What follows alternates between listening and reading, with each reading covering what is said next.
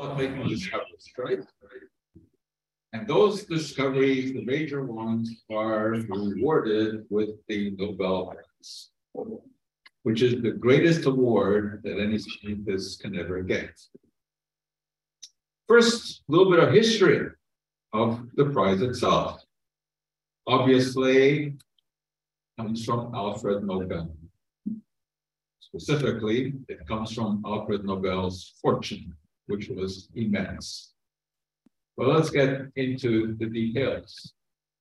Our story actually starts in Switzerland with Christian Friedrich Schönbein, a Swiss chemist, who, at least according to the legend, used to sometimes take his work home.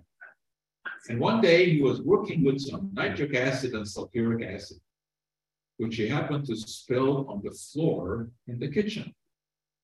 Luckily for him, Frau Schönbein wasn't home at the time, because she would not appreciate the acidic mess on the floor. So, what did he do? He grabbed the first thing that he could, which happened to be his wife's cotton apron, which was hanging on the nail. Took the apron, he wiped up the mess, but then he had a wet apron on his hands. Had to do something about that. He hung it up in front of the fireplace to dry. And the next thing he saw was that the apron burst into flame and disappeared, surprisingly, without producing any smoke. Schönbein had discovered a substance that came to be called gun cotton. The apron was made of cotton. The nitric and sulfuric acid reacted with it. And basically, nitro groups were tacked onto that cellulose. So what? It made it highly combustible. This came to the attention of Assanio Sobrero, an Italian chemist, who was working with this flammable material. But he wanted to improve upon it. And he wondered if you could react something else other than cotton with nitric and sulfuric acid and make it flammable as well. He tried a variety of substances, but he finally found glycerin. So he reacted glycerin with nitric acid and sulfuric acid and formed nitroglycerin. Nitroglycerin is a high explosive. Some of you may have encountered that in the wonderful movie, The Wages of Fear, when they were transporting drums of nitroglycerin on a truck. And of course, it was over some pretty rough terrain. And the question was whether or not they would succeed. You'll have to watch the movie to find out. So in any case, this came to the attention of Alfred Nobel. Nobel was a pretty noted chemist already, but he wanted to somehow harness the energy of nitroglycerin because, something that just explodes on a little bit of impact is not very useful. So he tried all sorts of things. And finally he found that when he mixed the nitroglycerin with a type of clay called kieselguhr, he converted it into a substance, a solid substance, came to be called dynamite. This was a high explosive, wonderful for building tunnels, for mining, construction, changed the world because it would only explode when you wanted it to explode. Nitroglycerin, of course, would explode on any kind of impact, but when it was mixed with kieselguhr, you had to light it or use a percussion cap. He made a vast fortune from dynamite. But one day, Alfred Nobel opened up the newspaper and saw his own obituary, which said, "Who became rich by finding ways to kill more people faster than ever before, died yesterday." Well, it turned out, of course, that the newspaper had made a mistake, and it was his brother, Ludwig, who died, but they mixed it up. Well, this, of course, had a terrible impact on Nobel because he recognized that maybe there was something to this, that people were perceiving him as being a murder. Because, of course, dynamite could also be used to the detriment of mankind. He had never intended that. But, substances, of course, are not good or bad. People are good or bad. It all depends on how you use it. And at that moment, he decided that he was going to leave this fortune as a legacy. And here's his first note of that. This is his will, where he said that all his money would be given out in the form of Nobel Prizes. And it was a vast fortune. You can imagine how vast the fortune was, that the Nobel Prize money that is still being given out, and this year it was $3 million, is coming from the interest of his original fortune. The capital has never been touched. So that was a lot of money. And indeed, since 1901, the Nobel Prizes have been awarded. The first Nobel Prize were awarded in 1901 in chemistry, in physics, in medicine, in literature, and in peace.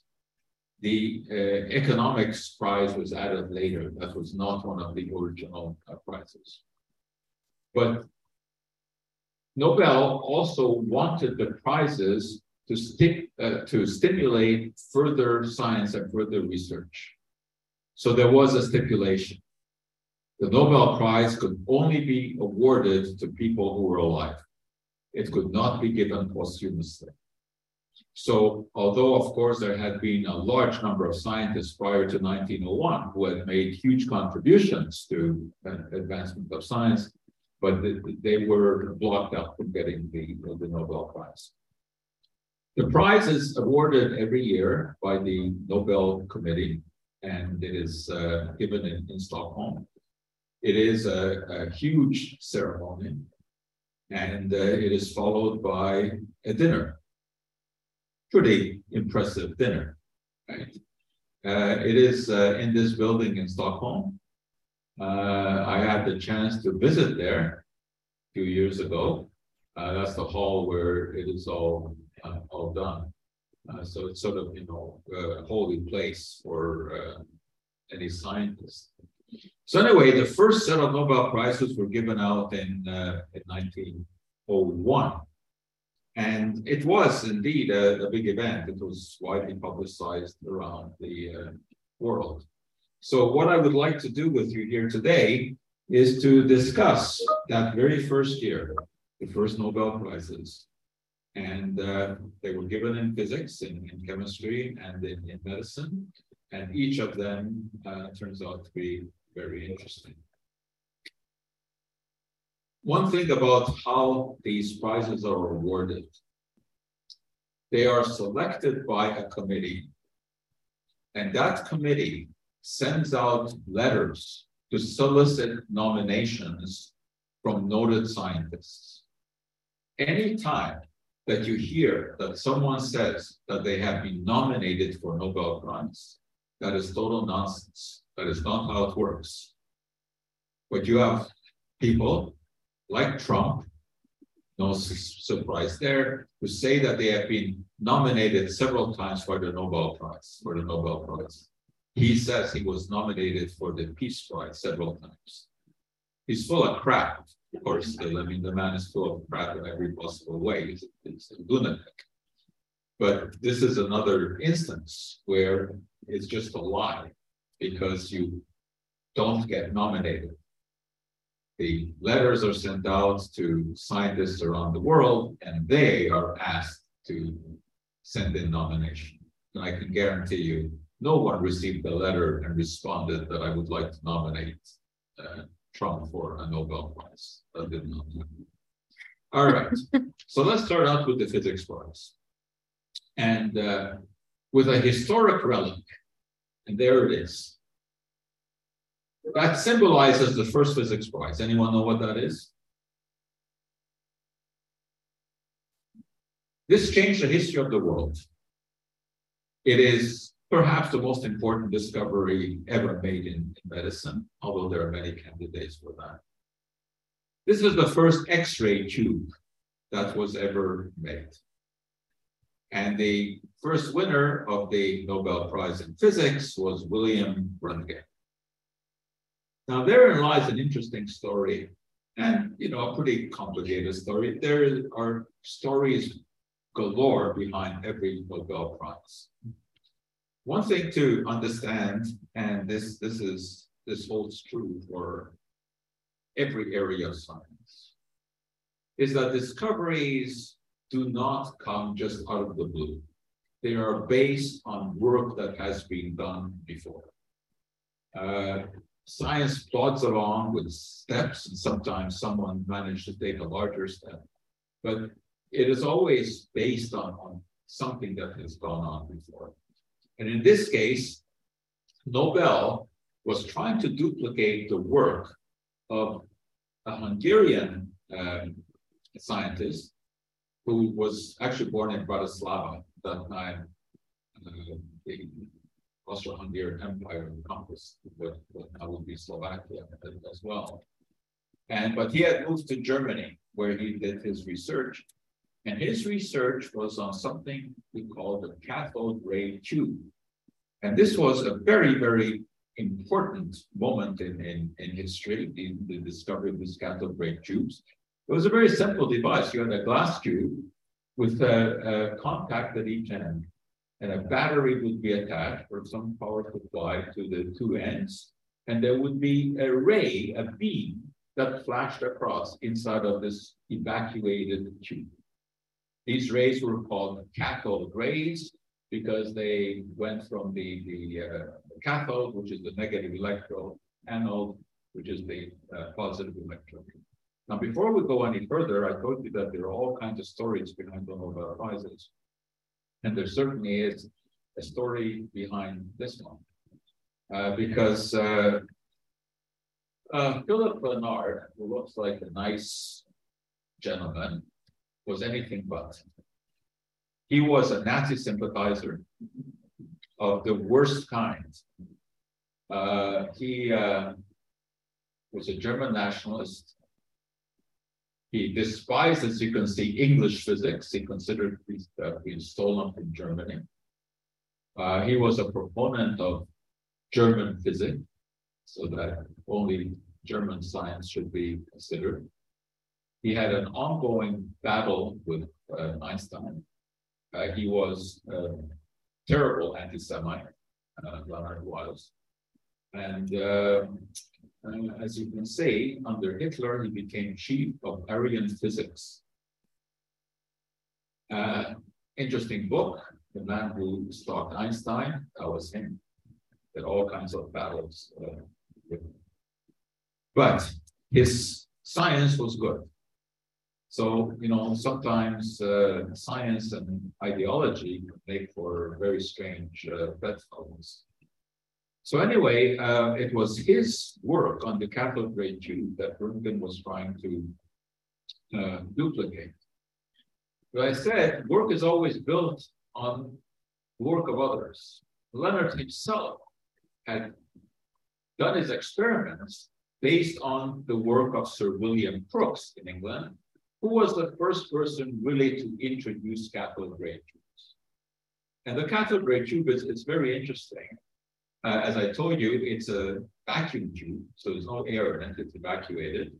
And when you pass a current through it, the glass will glow in this eerie glow.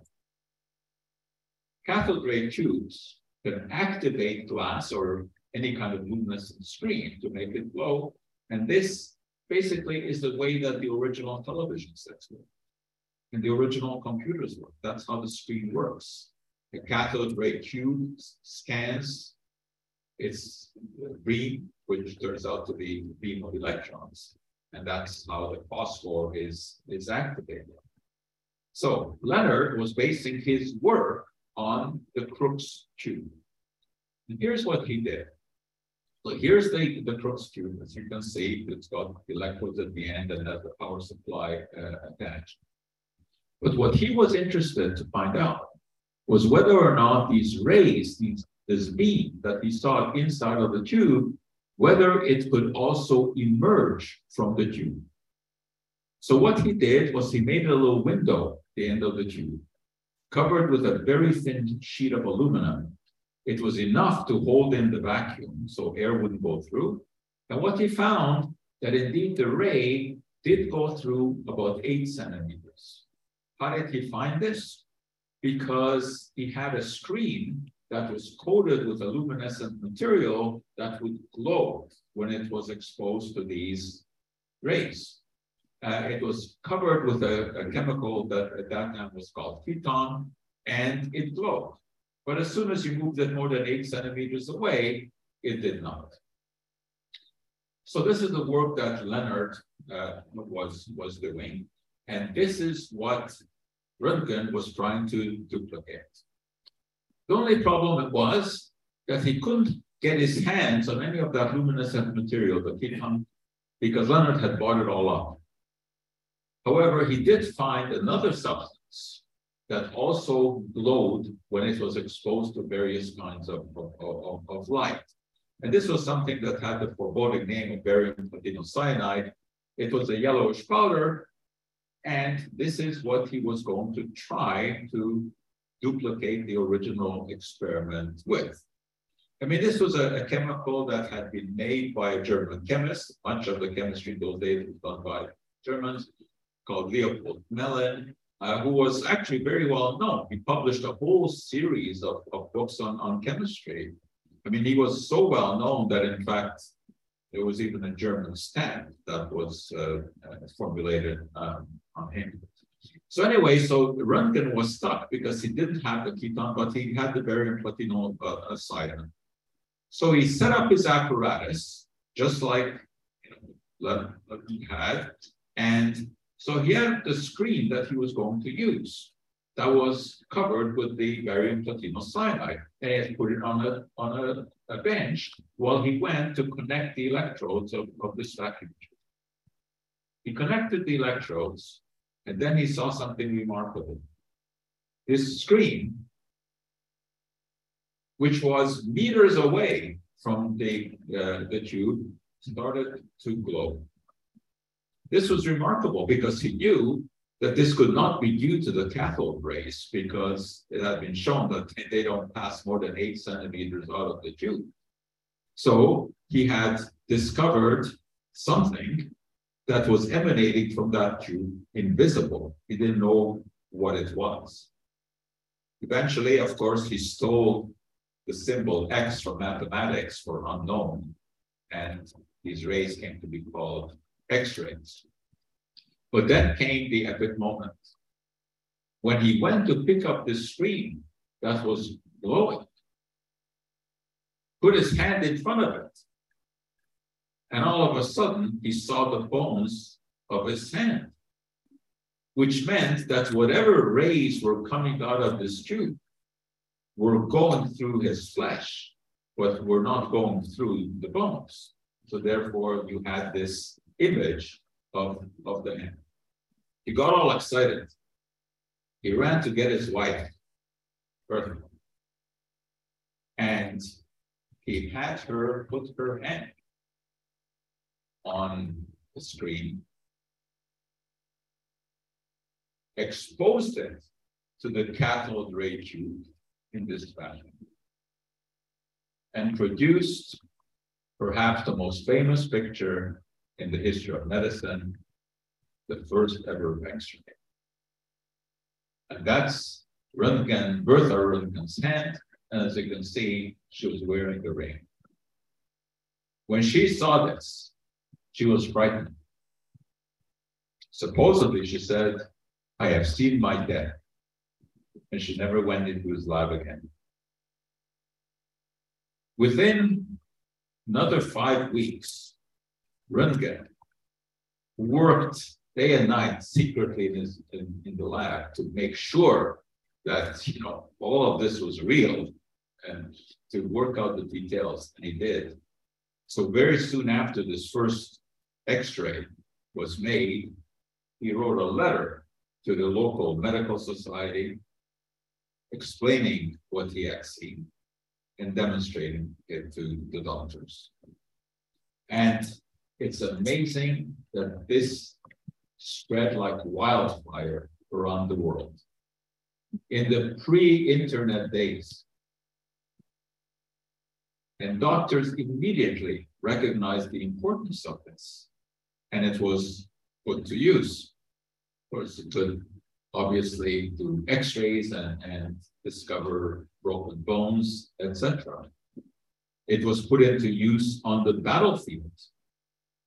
Portable x-ray units were set up. It's not that difficult. All you needed was the cathode ray tube and a fluorescent screen. And this was really important on the battlefield because they could visualize where the bullet was.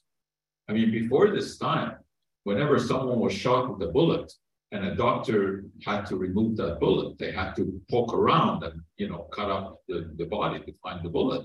With the X-ray, you could see exactly where the bullet was.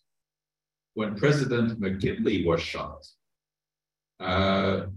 he was X-rayed, and they found the bullet, and they were able to take it out, but unfortunately an infection had already set in, and he died. He was assassinated. There were mobile X-ray units during the First World War, and of course these needed drivers. And one of the drivers of these X-ray units was this lady. It's not a very good picture, it's the only one that we have, but you recognize who that is? That's Marie Curie. Yeah, she was an ambulance radio truck driver during the First World War. When Thomas Edison heard about this discovery of X-rays, he, of course, jumped on the bandwagon. Edison is recognized as the greatest inventor in the world, which is probably a justified moniker. But his expertise really was seizing some ideas and bringing them to fruition. He did not, contrary to what people think, did not invent the light bulb. What he did do was make the first functional light bulb, commercially available light bulb. Joseph Swan in England had invented the light bulb some 50 years earlier, but was never able to make it work for more than a few seconds because the filaments that he used would burn up. Well, Edison did what Edison always did, trial and error. He tried different materials, hundreds of different materials, before he found something that could make the light bulb last longer. So he was immediately intrigued by the discovery of X-rays, and he wanted to improve on it. He wanted to find a material that was even more sensitive, that would glow better, that would give you quicker X-ray pictures. Because with the first X-ray units, you had to have a pretty long exposure time in order to expose the fluorescent material to enough X-rays. So he tried and he tried.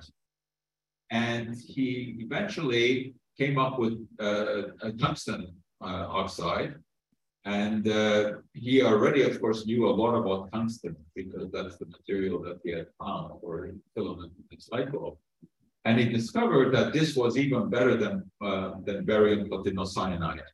It would glow very easily on exposure to X-rays. And he invented what came to be called the fluoroscope. And you can see the doctor here with this screen on his head, which had in it the screen coated with this new chemical. Underneath is the equipment to produce the X-rays, the cathode ray tube. So the rays would go through the body, hit the fluoroscope, and the doctor could actually be looking inside of the body. This was actually developed by one of Edison's assistants, who was Clarence Daly. And as you can see, he's demonstrating it here to Thomas Edison. That's Edison looking through the fluoroscope at Daly's hand. Now, the thing is that in these early days, they didn't know anything about the potential damaging effect of X-rays. And unfortunately, Daly eventually lost his fingers and then both his hands from radiation due to the X-rays. However, of course, in spite of that, fluoroscopes, as they were called, were tremendously useful. And here is one instance. Once again, the X-ray equipment is behind the guy. The X-rays go through him and impinge on the fluorescent screen, and the doctor can look. And in the early days, they checked for tuberculosis in this fashion. And I remember that because this was in 1955 in Hungary. I was in grade 3. Everyone in the class was marshaled into the gymnasium in the school where they had set up the equipment that looked exactly like that. And we were all screened with the fluoroscope. Does anyone remember that being done here?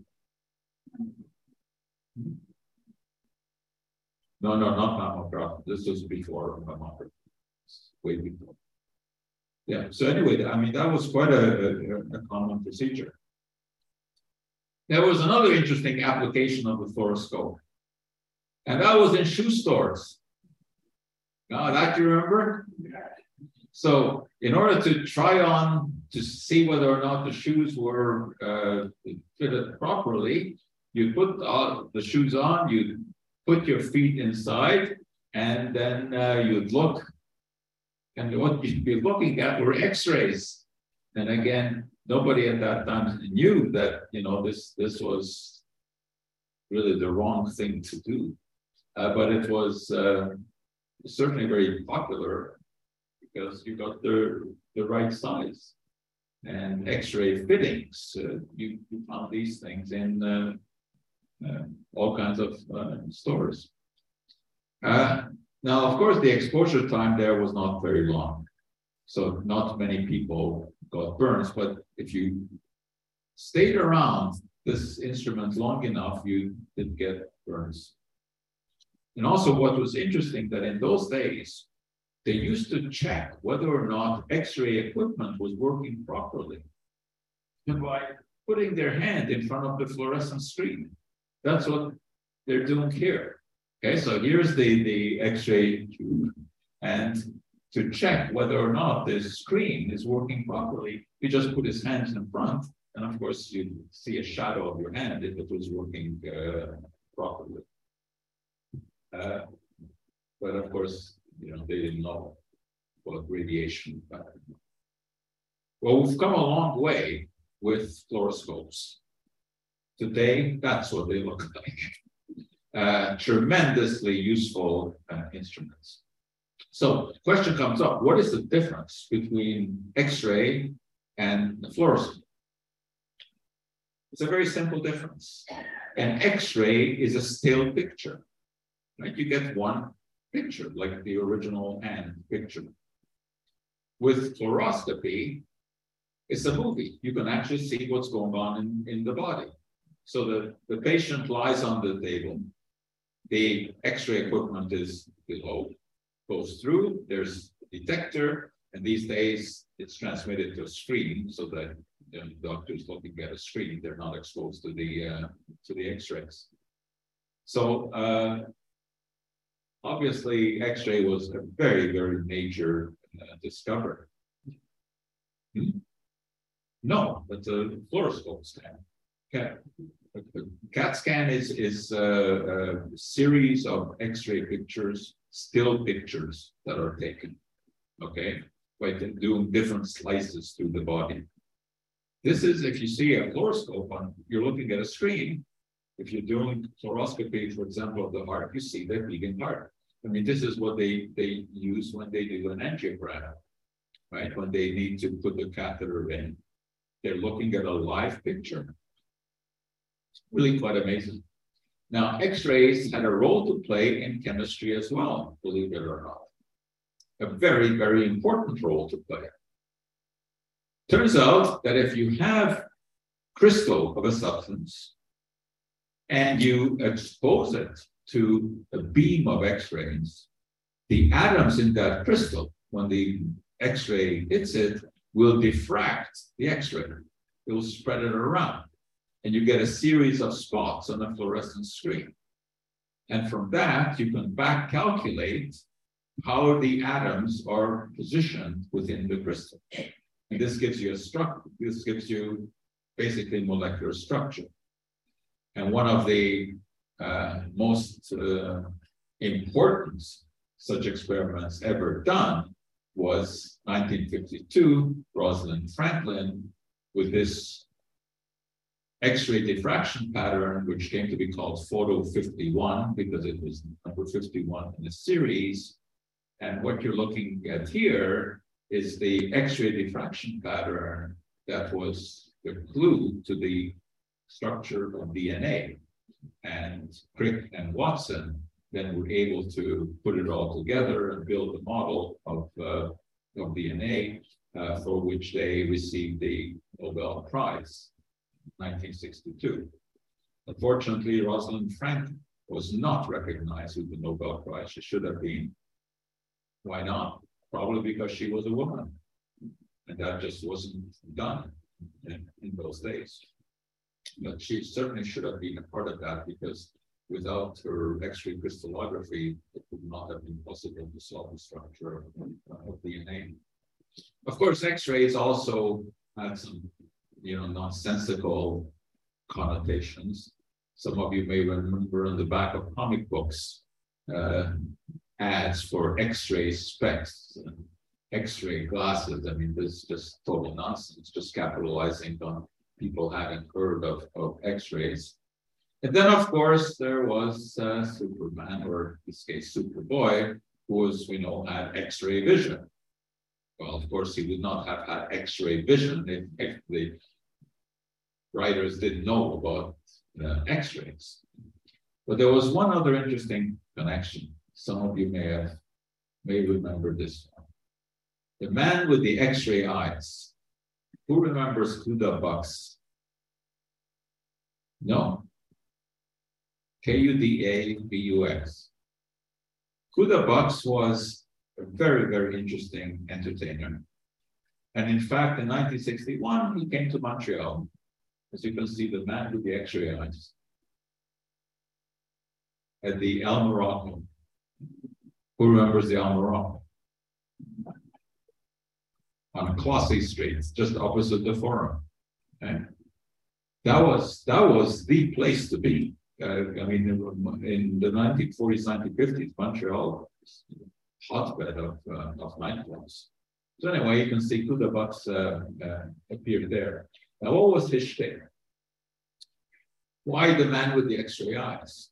Because he supposedly could see, even though he was totally blindfolded. Now, the blindfolding was done very interesting because he would have volunteers come up from the audience. He would give them some dough, bread dough, soft, buttery dough, put it over his eyes, then wrap his head in gauze, look like a mummy after. Only his nose and his mouth were open. And they would put a book in front of him, and he'd be able to read it. Now, these blindfold tricks are age-old in magic. And it usually is done because no matter how you think that someone is blindfolded, they can peek down the side of their nose. When he was doing this, even with the putty, he'd be kind of helping them put the putty on his face. But he would do it in such a way that there was a small opening. Anyway, that's the theory. He did fool some magicians too. And there's no absolute consensus on how he did what he did, because he drove a car blindfolded, he did bicycle rides blindfolded. He was a very, very good entertainer. The only thing I can tell you is that we need our eyes to see. So somehow he was lucky. All right, so X-rays. Now, of course, the theory, we know all about it. And whenever we have this cathode ray passing between the electrodes, X-rays are generated. And we know that the X-ray is part of what we call the electromagnetic spectrum. And X-rays differ from all of the other types of radiation in the wavelength or the frequency, which are the units that with which we measure electromagnetic radiation. And X-rays are more powerful than visible light and infrared. That's why one has to be very careful with it. The higher the frequency of wave, the more penetrating they are, the more danger they can do. But anyway, today, all of this is understood. And the dosage of X-rays that is now used is very, very small. The equipment is very sophisticated, so that there really is no need to worry. But still, a CAT scan will be much greater exposure than just a single X-ray. So 1901, the first physics prize went to Wilhelm Röntgen, very, very much deserved, of course, because as I said, it really changed history. The chemistry prize. Well, the chemistry prize went to someone who chances are you have not heard of. This is what the actual document looks like when you win the Nobel Prize. This is Röntgen's, and Röntgen was then recognized by stamps around the world. So anyway, the chemistry prize went to Jacob Van 't Hoff. Van 't Hoff, in chemistry circles, of course, is very well known, but not so much in the outside world. He basically explained what osmosis is all about. Now, you probably heard the term osmosis without really understanding what it is, but it's a very basic phenomenon, and I think it's well explained here. When you have something dissolved in a solution, and you have what is called a semi-permeable membrane through which water can pass, but nothing else can pass. Water will go from the more dilute solution into the more concentrated one, trying to dilute it. That's the whole theory of osmosis. And as you can see, on the left side there, the solute, which may be sugar or salt or whatever, surrounded by water. You have different concentrations on the two sides of this membrane. Water will flow in such a way as to try to dilute the more concentrated solution. So here's the end result. Now, of course, as you can see, there's more water on this side than on this side. So there will be a greater pressure on this membrane from this side. This is called the osmotic pressure. Where is this important? Without this, life would not exist, because plants, of course, need water. Well, have you ever wondered how the water gets up to the top of a tree? It all starts at the bottom, and it starts with osmosis. Water from the soil has to pass into the tree. Well, of course, there are all kinds of chemicals naturally occurring inside of the root. The water tries to dilute it, and the pressure mounts and pushes the water of the tree. So that was a very important theoretical explanation. But Van 't Hoff was also important in a totally different fashion. He got the Nobel Prize for this, for the physical chemistry of osmosis. But he also made tremendous contributions in organic chemistry. Organic chemistry is the chemistry of carbon compounds. And carbon compounds are everywhere in the world. Carbon is a very, very abundant element. And Van 't Hoff's contribution was the understanding of the three-dimensional nature of molecules. He, in fact, was the first one ever to make molecular models. And these are some of his original models. He was able to determine that a carbon atom always forms bonds to other atoms in a very specific way. A carbon atom will always form 4 chemical bonds. And these are in a tetrahedral fashion. So here's a carbon atom in the middle, the line.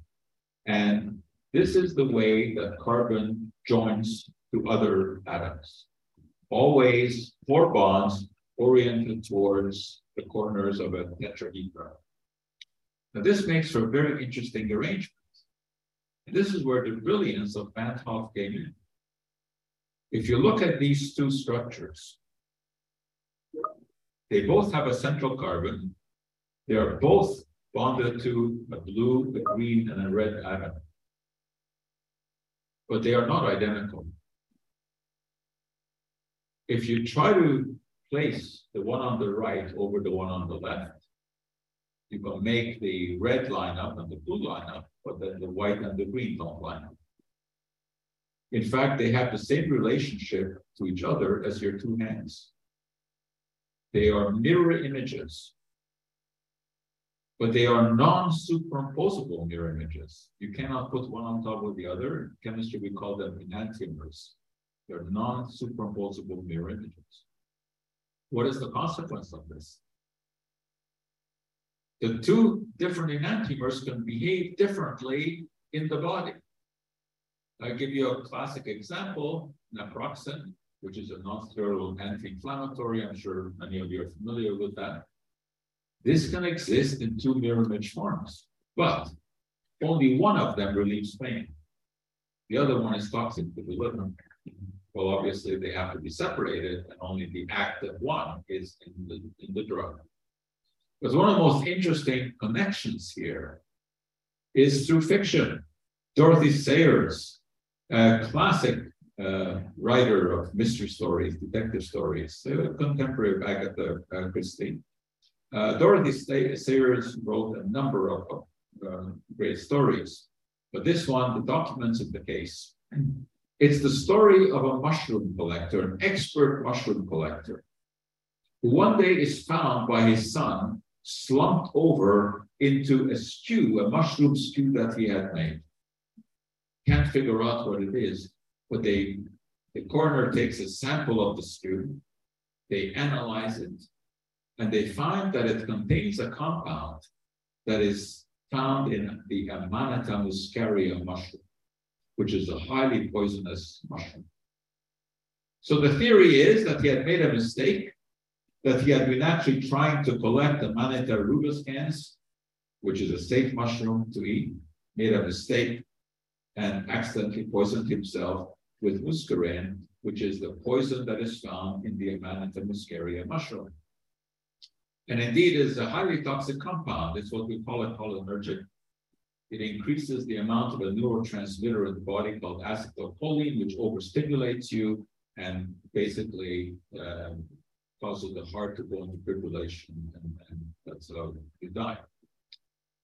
But the mycologist, that's what mushroom experts are called, the mycologist's son does not believe this, because he knows that his father would never make such a mistake.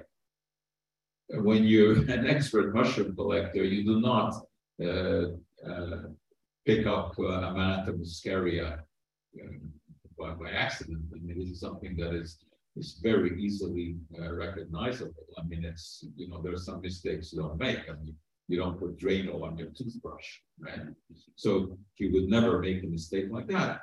But he didn't understand, you know, because the chemical test showed the presence of muscarine. But he knew that it's not possible to have come from a natural mushroom, because his father would never make that mistake. But he didn't understand how this could be. And then one day, he's at a party, and he overhears a couple of chemists talking. And they happen to be talking about stereochemistry, the molecules in 3 dimensions. And his ears perk up when he hears the word muscarine, which is the substance that is found in the mushroom. He goes over and tries to join the conversation and says, well, what exactly are you talking about, muscarine? And he says, oh, no, you wouldn't really understand. We're just talking about stereoisomers. And says, no, explain it to me.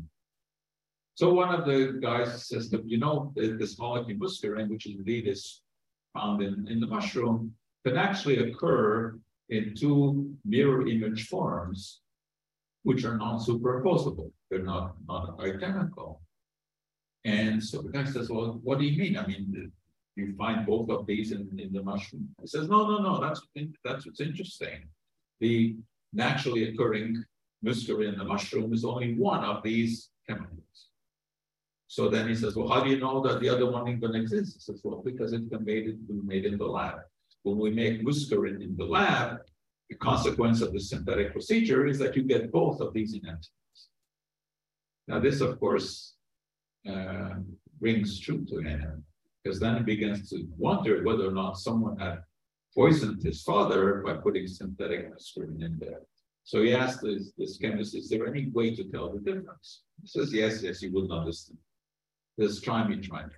So finally, they explained to him that there's an instrument called a polarimeter.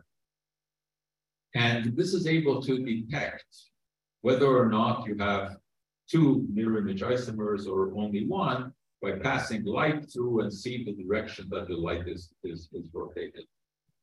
So, of course, right away, he asks, is there any place where this test can be done? So it says we have one of these polarimeters in the lab. So it goes down to the police, who luckily have kept a sample of the stew that had killed his father. They put it into the polarimeter. Sure enough, it turns out that it contains both of those enantiomers, meaning that it was synthetic, that it did not come from a naturally occurring mushroom. And then, of course, the police get into it and they find the criminal. It was a matter of money, of course, the will and all this stuff. It's an interesting story. But it's the only time in history that a criminal was caught with a polarimeter. So stereochemistry is very important. And to just see how important it is, if you go to Utrecht, at the university, there's a huge mural of Van Hoff. And as you can see, stereochemistry is featured. So that's the chemistry prize, 1901, the first ever given. The first ever prize given in medicine and physiology went in 1901 to Emil von Behring, again, German. As I told you before, I mean, Germany was the focal place of science in those days. And you know, this is also one of the things that makes the Holocaust so unbelievable. That this was not done by some primitive society in New Guinea. This was done by the most advanced culture at that time in the world. So that's, it makes it doubly frightening. Emil von Behring was German. He was a physician, and he worked together with Kitasato Shibasaburo, a Japanese microbiologist who had come to Germany from Japan. And that was a very rare thing in those days. There was not much contact between Europe and Japan. But both of them trained under Robert Koch. Koch was one of the best-known bacteriologists at that time. I mean, bacteriology was a very novel field, was started by Louis Pasteur. But Koch became a top-notch bacteriologist, and he discovered a bacteria that causes tuberculosis. That was a very big deal in those days. Tuberculosis was a terrible disease. And later on for this, in 1905, Koch would receive the Nobel Prize. But Behring, who had trained under Koch and knew a lot about bacteria, became interested in diphtheria. Diphtheria, again, is a terrible bacterial disease. It goes hand in hand with unsanitary conditions. In those days, there were a lot of sanitary conditions. Diphtheria was a very, very serious infection. And very often it caused death. So this is what Bering was interested in. And he found a way to actually cure the disease. What he did was to inject some of the bacteria into a horse. And then, after a certain period of time, took out the blood of the horse, and from it isolated, which he at that time called an antitoxin. And today, of course, we would call that an antibody. What happened was that the horse, in response to the bacterium, to try to protect itself, generated antibodies, and those antibodies then can destroy the bacteria. This basically is the process of vaccination. So they would be able to isolate the antitoxin, as he called it, from the blood of the horses.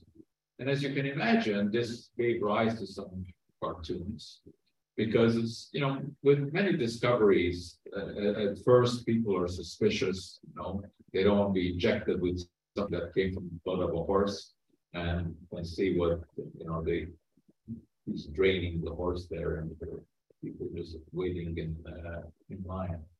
But the fact is that they did work out the technology to separate the antitoxin from the horse, and that really the actual separation, the purification of this was masterminded by Paul Ehrlich, who also in 1908 went on to win the Nobel Prize for the first ever antibiotic that was introduced. That was salvarsan. Salvarsan, the name comes from safe arsenic, because what he managed to do was to incorporate arsenic into a molecule that would be absorbed by bacterial cells and kill them. So Côte went on to win the Nobel Prize. Ehrlich went on to Nobel Prize. The poor Japanese guy didn't, but he does have 1,000 yen note named after him in Japan. So Bering's discovery was huge, because children, particularly children at the time, were dying in droves of diphtheria. Today, it's much more rare, because of course we now have a vaccine for diphtheria, right? Your kids have gotten the DPT vaccine, which is diphtheria, tetanus, tuberculosis, right?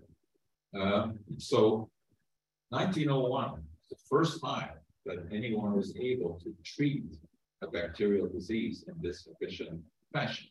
So of course he did deserve the Nobel Prize.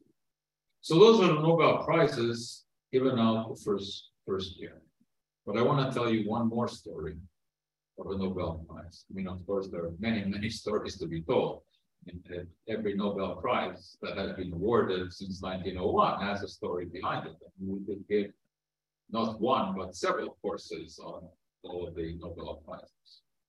But there is one person who was unique, the only person to win 2 Nobel Prizes in 2 different disciplines, one of which was in physics and the other one was in chemistry. Who was that?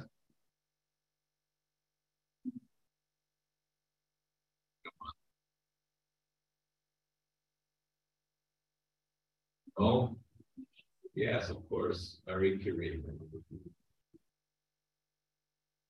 The only woman to ever win 2 Nobel Prizes as well.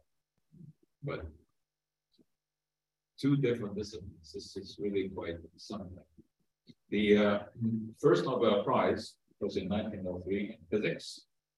And that was together with her husband, Pierre, and also with Henri Becquerel, discoverer really on radioactivity, although the term radioactivity was coined by Marie Curie. Something else I should point out in this context here, the Nobel Prize can be divided maximum among 3 people. These days, that tends to be the case because there's so many candidates that almost all the science Nobel Prizes today are awarded to 3 people. But not necessarily. There have been individual ones. There's only one person in history who has won 2 individual Nobel Prizes, not shared. That's Linus Pauling. He won for chemistry, and he won for peace. He's the only one. So in 1903, Marie Curie, Pierre Curie, and Henri Becquerel shared the Nobel Prize for physics. And then in 1911, Marie Curie won a 2nd Nobel Prize in chemistry, and this one was not shared. She won this alone. So let me tell you the story of Marie Curie, because it is indeed very interesting. And we'll start later in her career, in 1921, when she came to the United States and was welcomed by President Harding in the White House at a huge reception, because by this time she was the most famous woman in the world. She was more famous than Kardashian today. And President Harding gave a speech welcoming her and gave her a gift from the United States, a very expensive gift. The gift was worth $100,000, which today would be $1.5 million, something like that. What was the gift? A small vial of radium. Now, this was the substance that she had become famous for. This was the substance that, along with her husband, Pierre, she had extracted from pitchblende, a type of ore. Tremendous labor. They actually used tons of ore to finally extract a smidgen of radium. But radium was much sought after in research then, possibly for treatment of disease. And there just wasn't enough of it. But the United States, of course, which was already pretty advanced scientific country at that time, did have some. And Harding gave Marie Curie a box with supposedly the $100,000 vial of radium in it. There he is with the box, except that the box was empty. Why? Because radium is radioactive, and they didn't want to take a chance of the president being exposed to any radioactive material. So the box was just symbolic, it was empty. But they did, after, put a lead casing in it with the radium that she took back to France. And she did further research with it. But again, there's a background to this story. Because, as I said, science always builds on what happened before. And this was very well said by Isaac Newton when he was asked how he came up with so many good ideas. And he said, because I stood on the shoulders of giants. Well, the giant in this case was Henri Becquerel. And it was somewhat of an accidental discovery.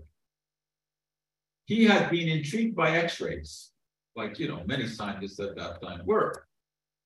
But he had been studying a phenomenon known as phosphorescence, when substances glow, especially after being exposed to light. And one of these substances was an ore of uranium. Now, they didn't know very much about this at that time. It was just interesting that this rock, after being exposed to light, would glow. He was working with this. And one day, he just put it aside on a bench. But it was a bench which had a drawer in it. It was a drawer where he kept photographic paper because he would take pictures of his experiments. He opened that drawer one day and he took out a photographic, what should have been a blank photographic sheet, and he saw a smudge on it, exactly where this uranium ore had been sitting on top, insulated by wood from the drawer. Something went through the wood. He didn't know what it was. It wasn't X-rays. I mean, he knew that rocks don't produce X-rays. So he started to study it. But he didn't publish much about it. He recorded it. And luckily, this came into the hands of Marie Curie, who was looking for an interesting project for her doctoral thesis. And she started to study this phenomenon. And she gave it the name radioactivity. She had married another scientist, Pierre Curie. And Pierre, who unfortunately had a tragic accident. Pierre was killed, run over by a carriage in a street in Paris. And she was, of course, devastated by that. But the early work was done together with Pierre. And Pierre had invented a device that could measure this novel kind of radiation. It wasn't a cathode ray, it wasn't an X-ray, something different. And he had invented a device called the electroscope that could measure this. So Marie became very interested in the kind of materials that would produce this sort of radiation. And of course, there was uranium, which is what Becquerel had found. But she wondered whether or not there were other such minerals. So she began to experiment with Pierre's new device and found that there was an ore called pitchblende. And this also gave off these mysterious rays. It also was radioactive. So she decided that she was going to find out what in there was producing this.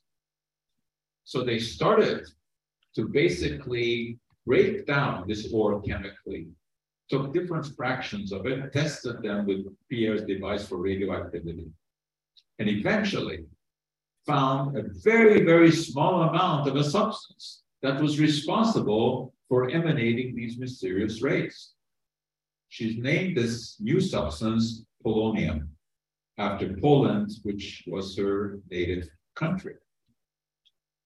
But even after they extracted all of the polonium from the pitchblende, some radioactivity still remained.